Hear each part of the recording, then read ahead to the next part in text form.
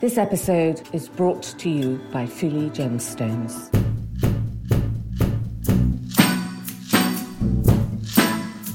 And do you think Freddie would have carried one? He was so flamboyant. He might easily have taken one of these out at night and used it, do you think? I don't know about that. Before he became famous, the fashion was very tight trousers, so there was no pockets. So obviously he has to carry money somehow, and it was always in his boot. Home? Well, no, I don't think he possessed the key. I think he always relied on other people. But he always carried his money in his boot. That was his compartment. Yeah, not such a glamorous compartment. Yes. Welcome to If Jewels Could Talk. I'm Carol Woolton, the voice of jewellery, an author, broadcaster, and the woman who initiated the role of jewellery editor at magazines like Tatler and British Vogue. This is a podcast for everyone, for people who do like jewellery, for people who don't realise they like jewellery, and anyone intrigued by fascinating facts, new ideas, and forgotten histories. So please join me as I tell sparkly tales, meeting all sorts of people, delving into 4 centuries of jewellery culture, and investigate what's happening now.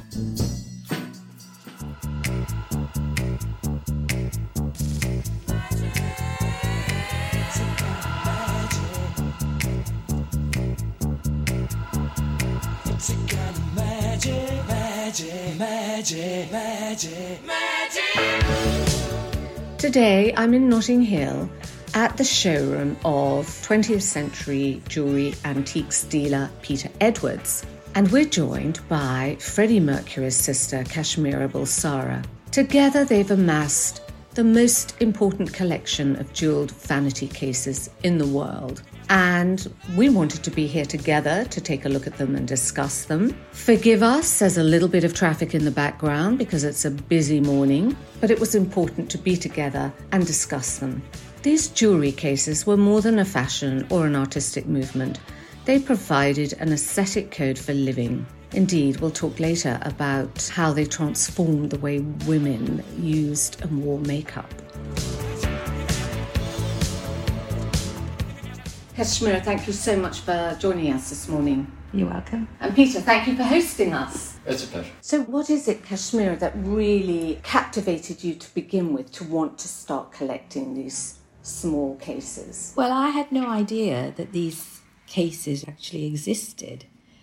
It was really Peter who brought it to my attention. The very first one he brought it to me, it was exquisite, and I thought how unusual this particular case was. I usually just buy jewellery from him. Mm-hmm. So I did feel that it was quite expensive to have an object just to sit in a display cabinet. But there was something about it. It was so different and unusual.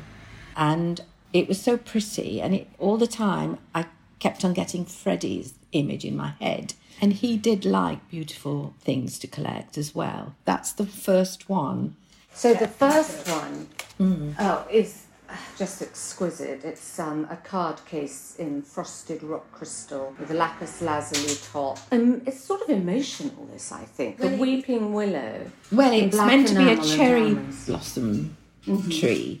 And immediately my head went to Japan because Freddie loved Japan. And he bought quite a few things from Japan, and I have some of the pieces he bought. Mm-hmm. So I thought, you know what?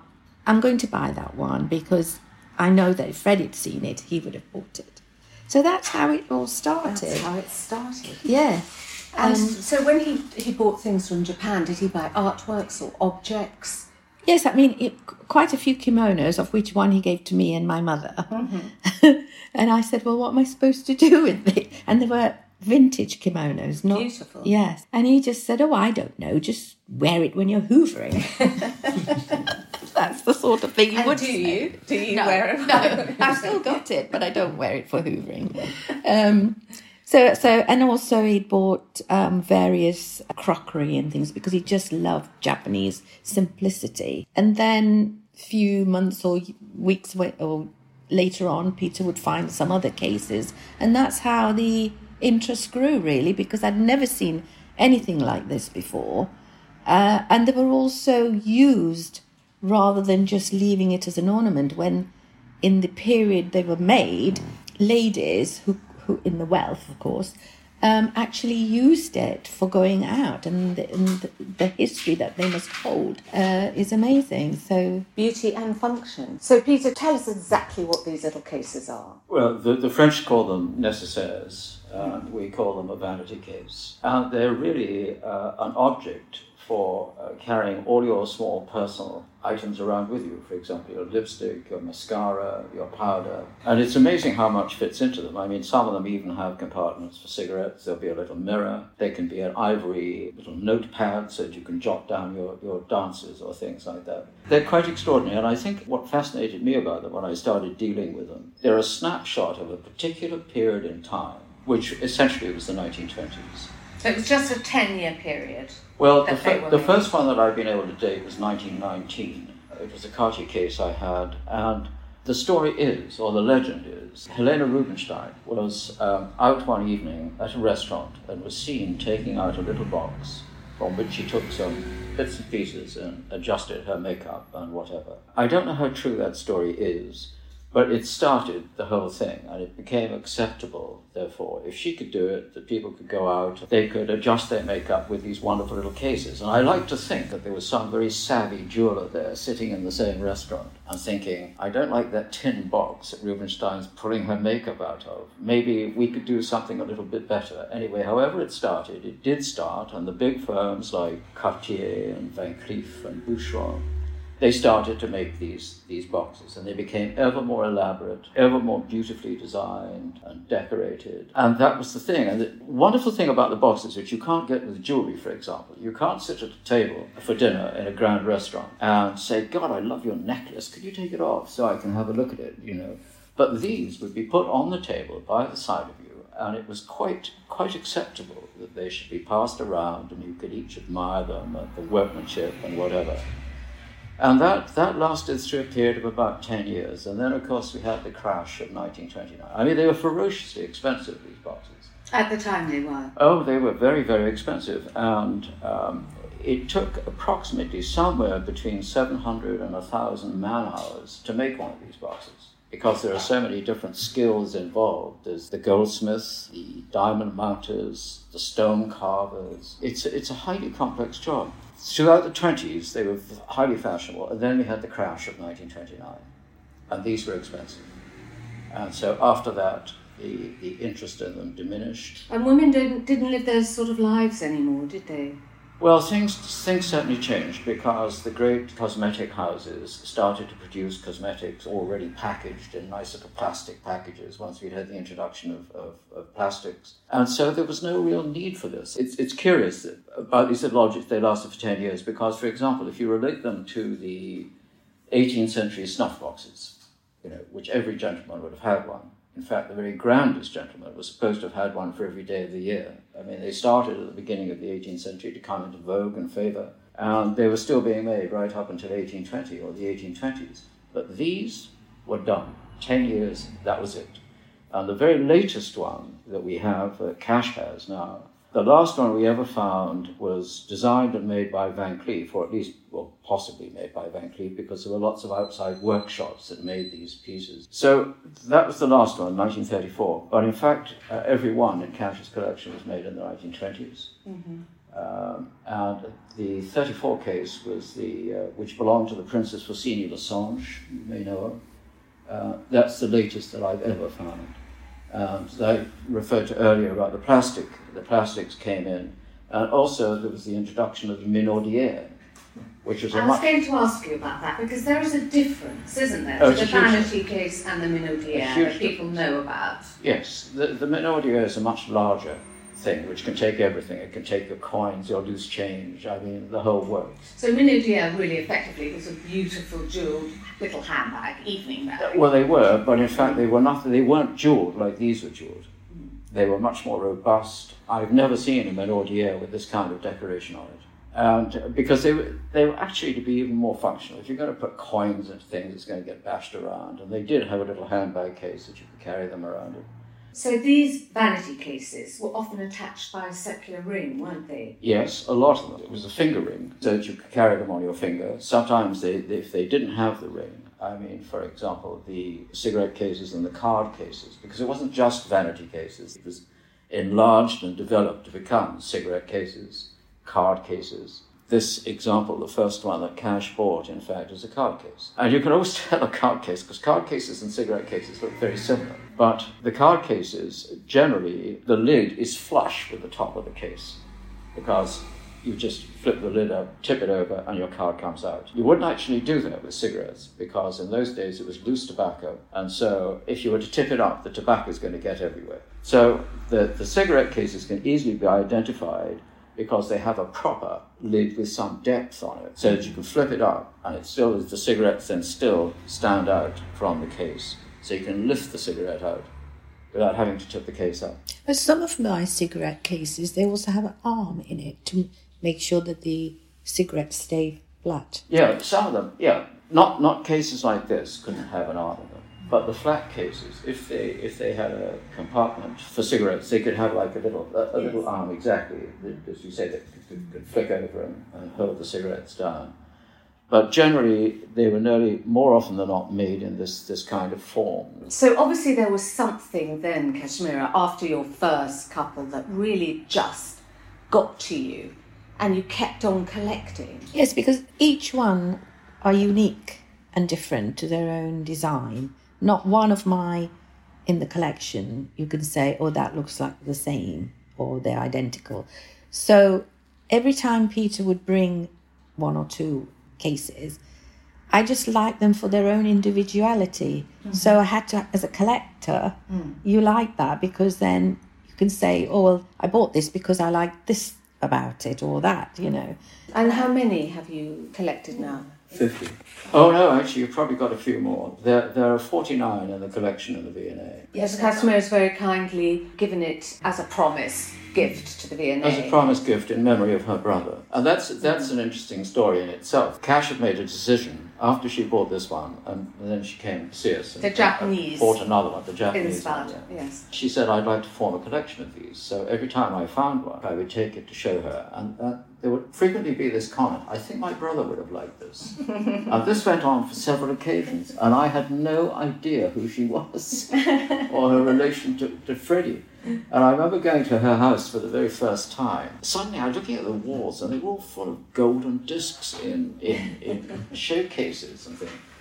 And so I thought, what is this? And then she explained. And finally I got to the bottom of it and completely overawed, of course. I was thinking actually of you saying that he collected objects and design from Japan, because these vanity cases really are a forerunner, was the Japanese Inro. Is that how you pronounce it? Inro? Yeah. The Inro was Japanese. The Japanese ladies carried them along, also on a little tassel. So it was a little medicine, box. Yes, it had rather more things in it. I mean, it could accommodate more than the vanity cases. The vanity cases are purely makeup vehicles. So this would have herbs and all kinds. So what you think Helena Rubinstein might have seen a Japanese Inro, one of the jewellers, and slightly taken that inspiration of the small compartments? Who knows? I mean, there is undoubtedly a historical precedent for these cases, and they were just developed in tune with the aesthetic of the 1920s.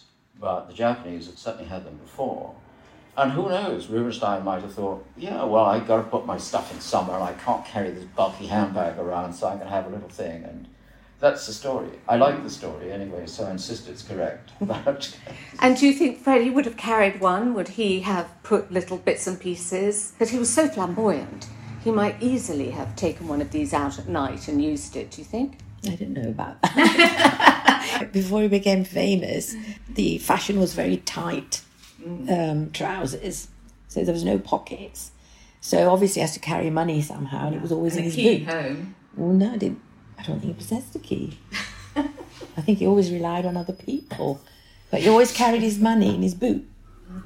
So that was his compartment. Yes, not such a glamorous compartment. Yes. That's interesting. He never carried a key, so someone was always home to let him in. Yeah. In the book about this collection, A Kind of Magic, There is a little key vanity case, isn't there, that you could put your key. Do you have one of those in the collection? That's in your collection. That's in the collection. It's in the V&A, and I've never seen anything like it before. And I spoke to colleagues about this, and I had discussions with the people at the V&A when we were making arrangements for this to go there. And I was talking to Richard Edgecombe, who was the curator, was then the curator of the department. And we were trying to figure out what it could possibly have been for, the key. I mean, was it symbolic? I mean, it is a little case, it's a tiny case, and the key comes out from the case, and the key is in gold. So it seemed highly improbable that it was supposed to be the key to a house, because it wouldn't have lasted very long. So I just wondered whether the symbolism was a key to somebody's heart. Perhaps it was a gift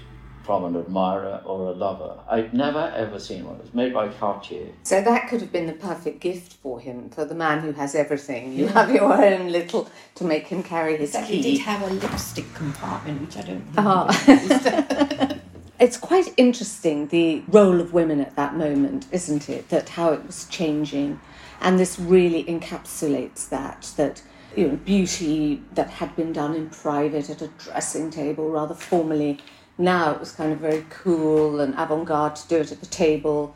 And smoking was a new thing for women, that they were smoking in public. And these little boxes really symbolise the change for women, don't they? Well, there was a huge amount of change coming for women, particularly after the First World War, because, and we'd had emancipation. Women had been working in factories during the war, even rather grand women were working in factories to help the war effort.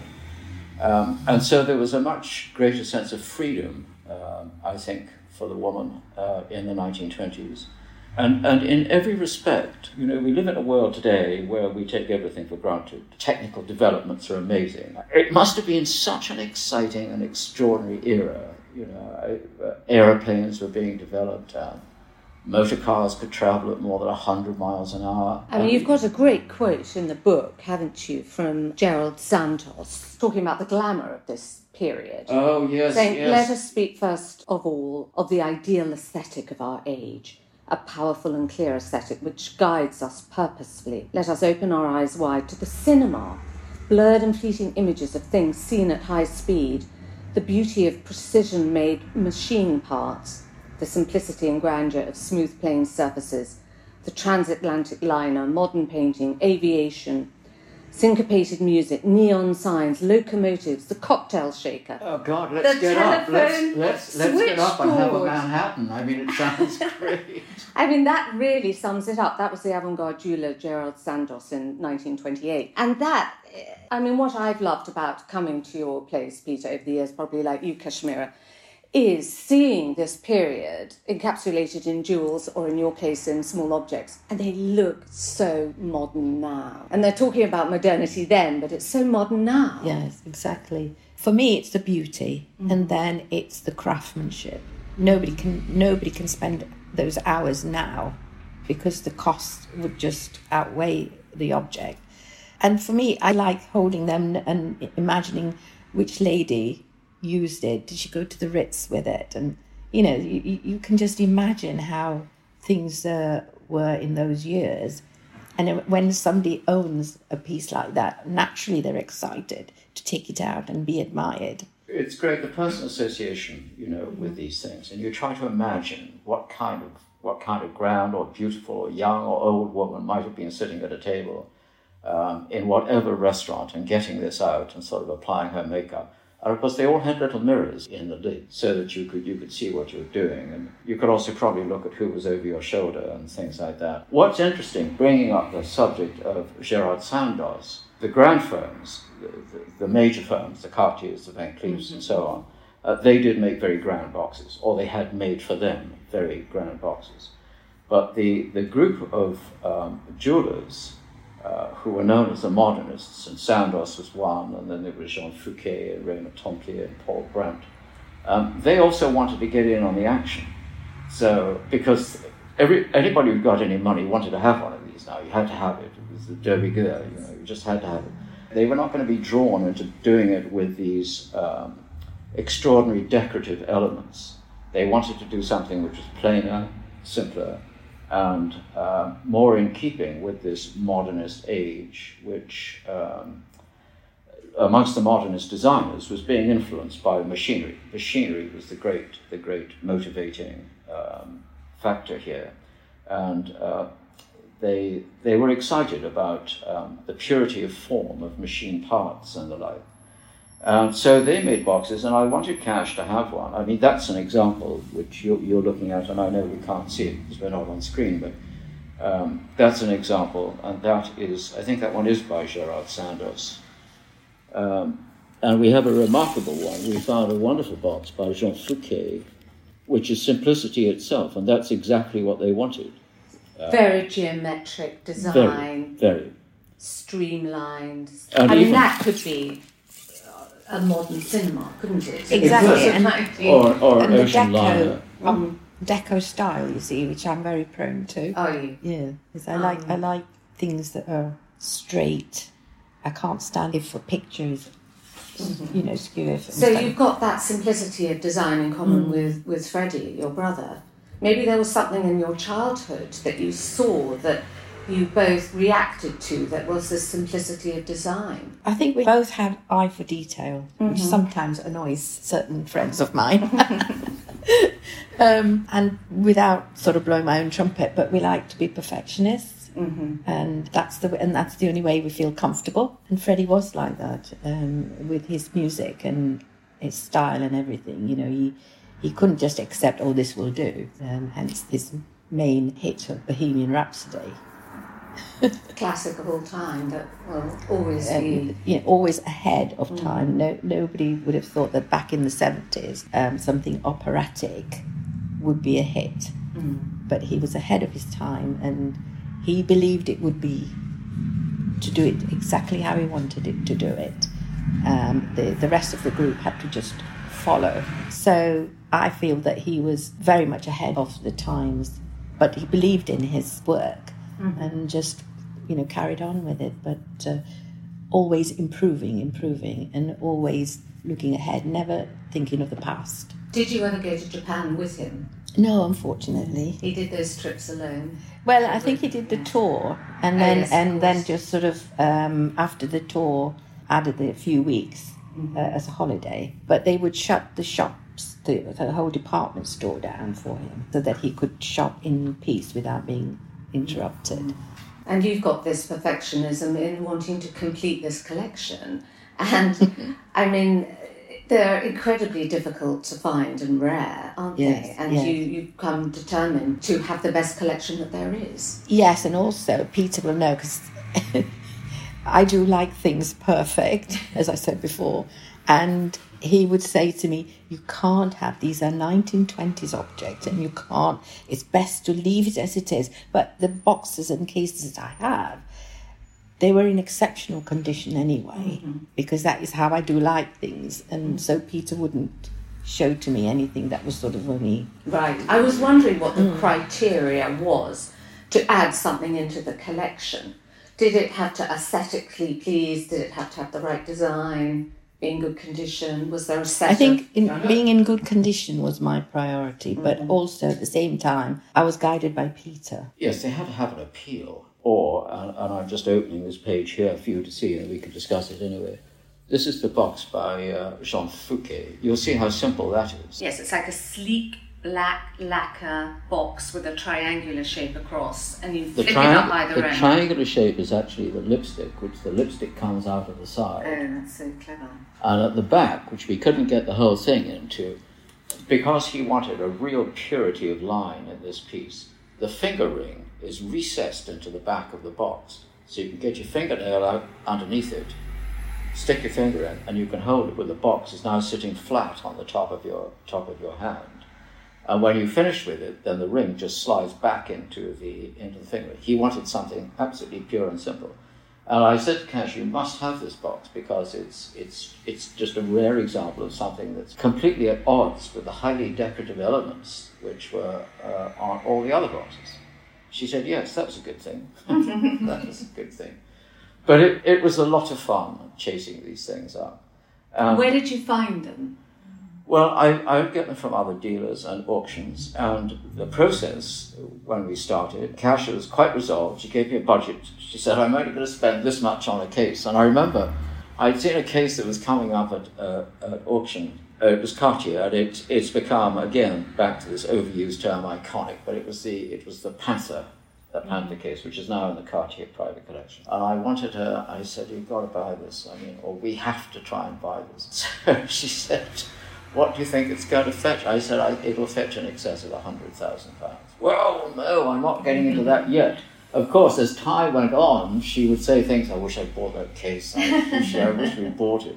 But I managed to get the mystery clock. Yes. I found a mystery clock, a Model A mystery clock, and Cash wanted one in her collection. Peter, explain quickly what a mystery clock for people who don't know about them. Well, a mystery clock is a highly complex piece of equipment, and so it's not easy to explain it quickly. And in fact, it's much easier if we have a visualization of this clock. But a mystery clock, in essence, is a clock that has been designed where you cannot see how the clock is working. It's sort of rock crystal, isn't it? Well, no, they don't have to be in rock crystal, but the central feature will be the clock face itself, and the hands will be going around to indicate the time, but you can't see how that's happening because if it's in crystal, you can look all the way around it, but you can't see the mechanism, and you think, how actually is this happening? Hence the mystery. The mystery. And they were made by, there would be 2 panels of crystal, and the hands were set into each of those panels. And the panels would have serrated edges, which came up to the edge of the clock. And the clock inside the frame would have a driving mechanism, which made the crystal panels move around.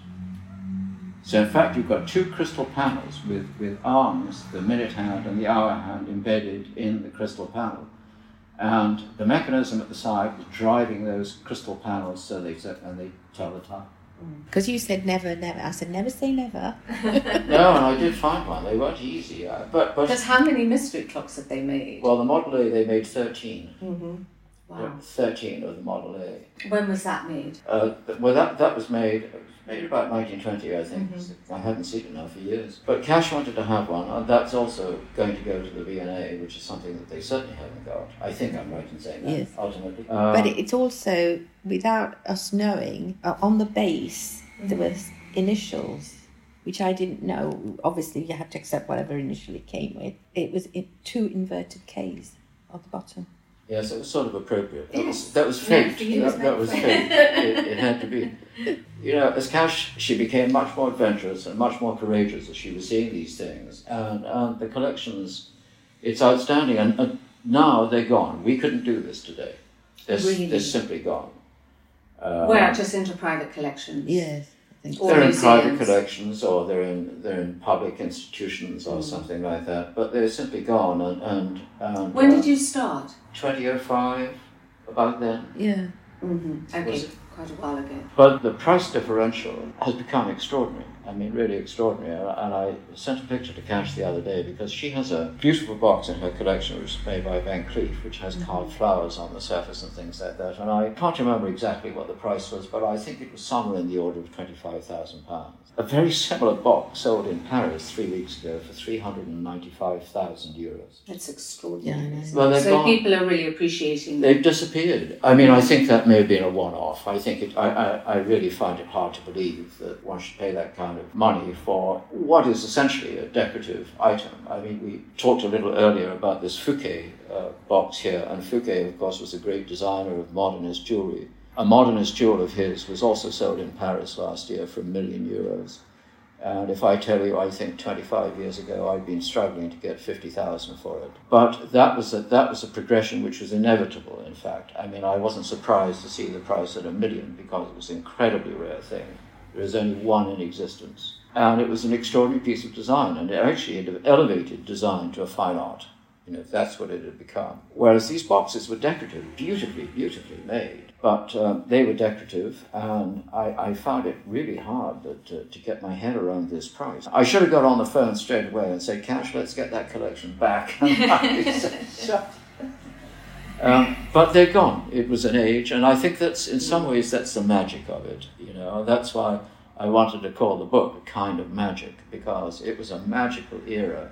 We'll never, ever see the like of that again. I mean, it was a time when everybody dressed up. I even put a picture of my dad in there, wearing a top hat and tails. And bless him, he didn't have any money, but somehow they all kind of managed, they all wanted to be part of this scene, this ongoing thing. They inspired to that sort of glamorous. Well, it was hugely glamorous. And of course it was the jazz age, and there was music coming from America. And yeah, we'll never see that like again, where people got dressed to go to dinner, you know. So did you try and find an example, for instance, of the different inspirations used, sort of like the ballet russe or the Yes, we did. Yeah. Yes, did you want an example of each of the floral motif? Or? I think that the main thing was really to find them, because it was apparent even 15, 20 years ago they were beginning to disappear. I mean, there was a time that every one of the larger auction houses would have had, when they had their jewellery sale, there would have been 3 or 4 cases in the sale. That's simply gone. I haven't seen one at auction, a case of any great merit at any of the major auction houses recently. And curiously, the case that made so much money a few weeks ago was at a relatively minor auction house in Paris, and it's just an accident that it turns up there, I suppose. And I don't think the auctioneer had any idea of what this piece was likely to make. But for cash, it wasn't the monetary value that came into it. It was, she liked them because they were just beautiful objects, you know, wonderful objects. And I'm so pleased to have been part of that journey and to have been involved in it. And when they were all living with you, Kashmira, did you ever take them out to dinner? Did you pop a lipstick in and take it out to dinner? No, I wouldn't allow it. I wouldn't allow it. I said, no, you can't. That's so mean, Peter. No, but whenever I had entertain friends at my home, naturally the topic would come, or they would be interested in, and then I would take them out of the display cabinet, and they would be just so in awe and fascinated about things that you could carry in such a small case. Yes. And the fact that they're holding history in their hands. So you had them in a display case, yes, and then you'll take them out. But mean old Peter wouldn't let you take it to the Ritz for well, a cocktail. I think I'd be too scared in case something, I dropped it, or someone pinched it, or a diamond fell out or something, Well, that's all right. You just bring it to me, and I'll have to replace it. Well, I know that now. But I think it's you've got a lovely quote in the book as well from Vogue of women putting on their makeup at night, saying, "Fashionable women pout. The act of reapplying one's face powder takes on a great importance." And Vogue described these like a Pandora's box, and in its modern precision evokes a machine-made object like an aeroplane part. The interior is admirably ingenious. Within a confined area, like a jigsaw puzzle, and with much economy of space, there are precise partitions, following the classical definition of order with a capital O, where there's a place for everything and everything in its place. That period, so 20s to 30s, because I've done a lot of research in the Vogue archives, and talking about how women used them and what they did at the time, Vogue forever were encouraging women to smoke.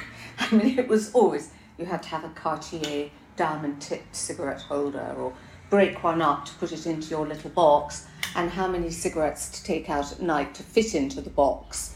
I mean, very specific instructions for what women were going to use it for. Well, being a non-smoker, I don't really encourage people to smoke, especially for women.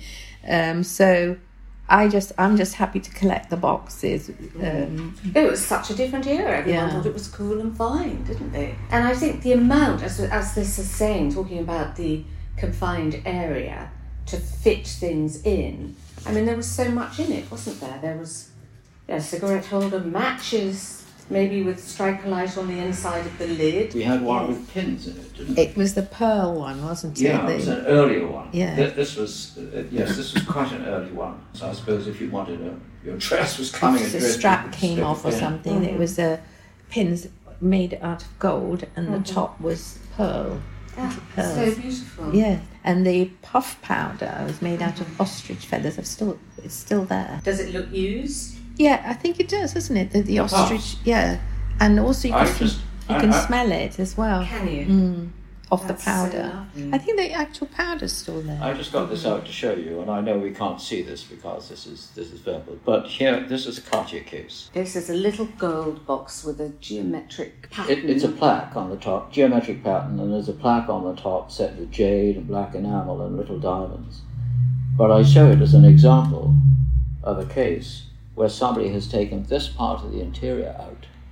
They've still got the lipstick, so they could put their cigarettes there, and probably they'd have their matches in there.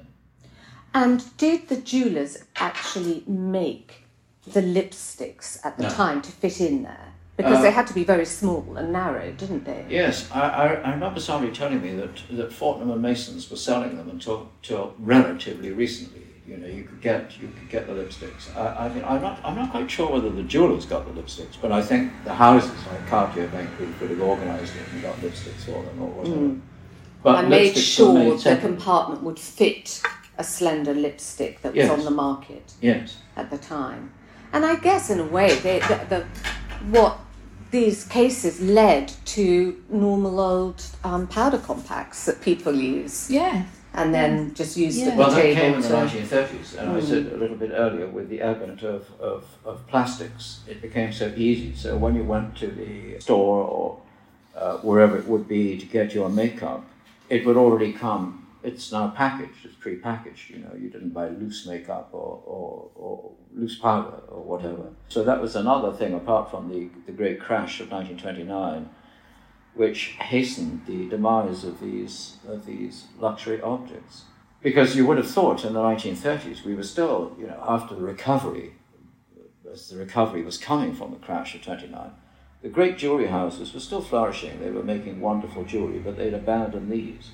And that again is back to the beginning where it just encapsulates one very, very short period of time, the 1920s.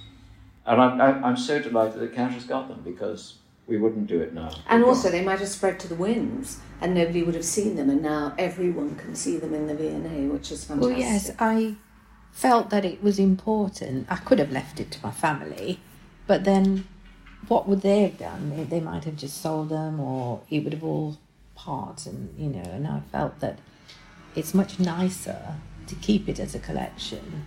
And where could I leave that? And V&A was the obvious choice. No, it's fantastic. The Bollinger Gallery, where they are, is just one of the best in the world. So it's amazing. It's a great gallery, and they've done a wonderful job in displaying the cases. You know, it's a purpose-built display case, and the lighting is beautiful, and it's exciting. It excites me. I mean, I love going there and feeling that I was part of this. Do you have a favourite out of all your boxes?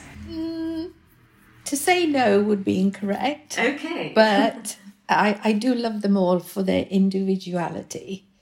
But it has to be the calling card one, the very first one. The first one that made you think of Freddie. Yes. Because I know that he would have loved that because the colour was right, the daintiness about it. What, the frosted rock crystal? Well, and also the lapis lazuli, the blue. Did he like blue? No, I think he liked yellow, but I don't know. I prefer blue. But it would have fitted into his colour scheme. Yes. Because he, like most people, you like beautiful things.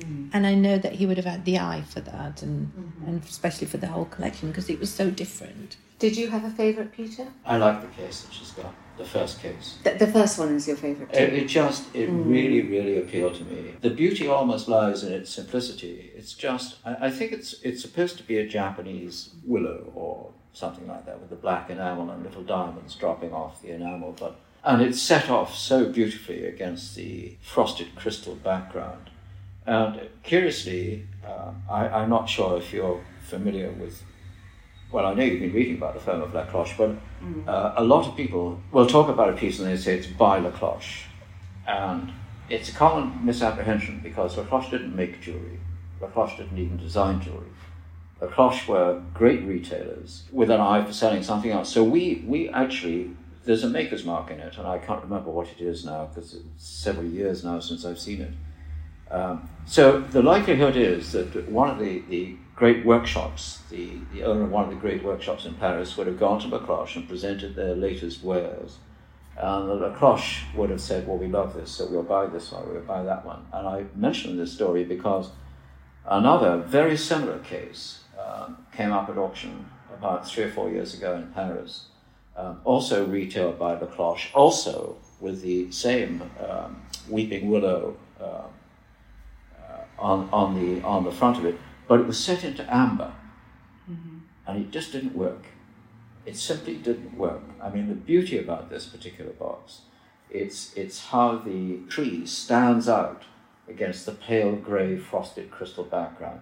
It's a truly stunning box. It has a sort of sense of movement, doesn't it? That's why I said it's emotional. You Yes, it does. feel that sort of romance. It's great. Of it kind of flowing down. And I like the concept of the lady who owned it, that if she went visiting, that she would take her box out.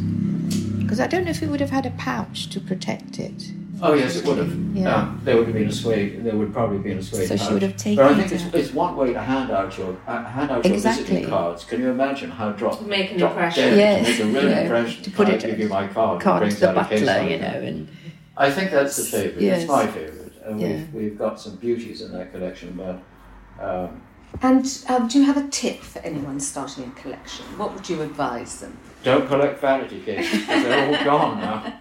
if you have the wealth, just go with your instinct and have a good jeweler. And do you think buy the best examples you can get? Or, because you said you'd wait to get one that's in really good condition. I think that's just me. But obviously, as I said, Peter guided me very well that I have to accept a certain,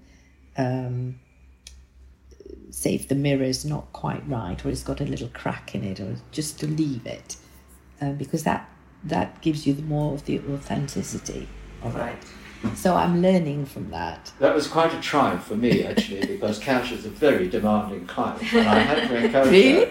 I would have to say to her from time to time, I said, look, just accept, the mirror's gone a bit mouldy. I mean, I'm not going to change it because that's the mirror. And she did, yes, within limits she did. And I guess you have to find something you're passionate about in the first place, that you're passionate in the pursuit of these objects. Well, as I said, I didn't even know that they existed in the world. So I don't know what else I would like to collect until I see it. I don't know. So it's a case of being brought to you or finding something that, if you see it somewhere and you think, oh, I'd like to own that. How do I go about getting it? But you've got to like it, because there's no point spending all that money and then you're not keen on it. No, exactly. And who do you think made the finest examples, Peter? There were several firms. There was Lavarbe was a very good firm that made boxes in Paris. The firm of Renault made boxes, but probably the most prolific was the company called Strauss, Allard and Meyer. And I see them, and they don't sign them, but of course they have their Goldsmiths mark inside them, S.A.&M. They made a lot of cases. I mean, that era has also gone. I mean, I don't know how many hundreds of workshops there must have been in Paris at the time, because Paris was the epicenter of the luxury trade. I mean, it had been for 200 years. After the First World War, when France arguably suffered more than any other country, because not only the dreadful numbers of dead and injured people that came out of that war, but the complete demolition of the French economy. I mean, all the great battles were on French soil, factories were destroyed, towns were destroyed, agricultural land was churned up, and the French government, and they'd invested heavily in Russian bonds in 1917, which turned out to be catastrophic. So the French government thought, what can we do to regenerate France? And of course, they turned to the luxury industry, because France had been preeminent since the days of Louis XIV in producing luxury goods. And so the workshops were encouraged, designers were encouraged, there were exhibitions, of course, culminating in the Great Exhibition of 1925, which had originally been intended to take place before the First World War, but the war interrupted all that. And so these workshops in Paris and they produced amazing things. And they would go to Cartier and Van Cleef and say, look, this is the current range, and Cartier would say, we'll have that, and we'll have that, and have that, and then they would be sent to the Cartier engravers to have Cartier signatures and numbers put into it. Because, to the best of my knowledge, Cartier themselves weren't manufacturing these. Well, they were, I guess the engineering was so complicated to make these hinges and mechanisms. It's hugely complicated. Yes. And you've got lacquering and enameling and stone carving, because they weren't made in England. And in the United States, which of course was the other great market for these, the American retailers would import them from Paris. That's where they were made. Mm-hmm. There's one example of one of my cases where they couldn't repair it, if you remember. It had got a little watch at one end. Yeah. And it wasn't working. Well, of course, I wanted it to work. And you, Peter, took it to your usual jeweller, and he said it's impossible to repair it. They don't have the tools that small to repair it. That's so interesting. Yeah. That's another form of the case. It's the only one that has got a watch at one end. So the lady who's got it, she would position it so she can see the time. Which was a very new thing for women then too, wasn't it? Because it was taken for granted they didn't need to know the time before. And suddenly they had things to do, places to go, and they needed to either have a little watch in a vanity case or begin to wear these diamond set cocktail watches. Yeah. For me, it's been a fabulous journey. I've really enjoyed it. To find somebody with Cash's enthusiasm and her wherewithal to be able to buy these things, because even from the time we started, the prices were beginning to creep up. I've even had one or two people approach me, say they'd like to buy the entire collection. They say, we'll just buy it, name the price, we'll buy it. But one of the joys for me is it's going to go to the nation. Yes. And that over the years... Well, not just the nation, the world, because the world goes through the V&A gallery, don't yes, they? I think Richard Edgecombe, curator, who told me once, I think 500,000 people a year go through the jewellery gallery alone. That's fantastic. So if this just had been dispersed, this collection, that would have been it, gone to some private house, or it would come up for auction somewhere or other. But here's an opportunity for a lot of people to be able to go and have a look at it and appreciate it and just see something that was unique and truly representative of its time. Kashmira, is it complete if this Cartier Panther suddenly came up at auction? Would you be tempted? I could be. It all depends. So never say never. Never say never. Kashmira, thank you so much. Thank you so much for sharing that with us. Your collection and how you created it. It's very inspirational. Well, it's with very much help from Peter. And Peter's expertise. Thank you for sharing that too. Pleasure.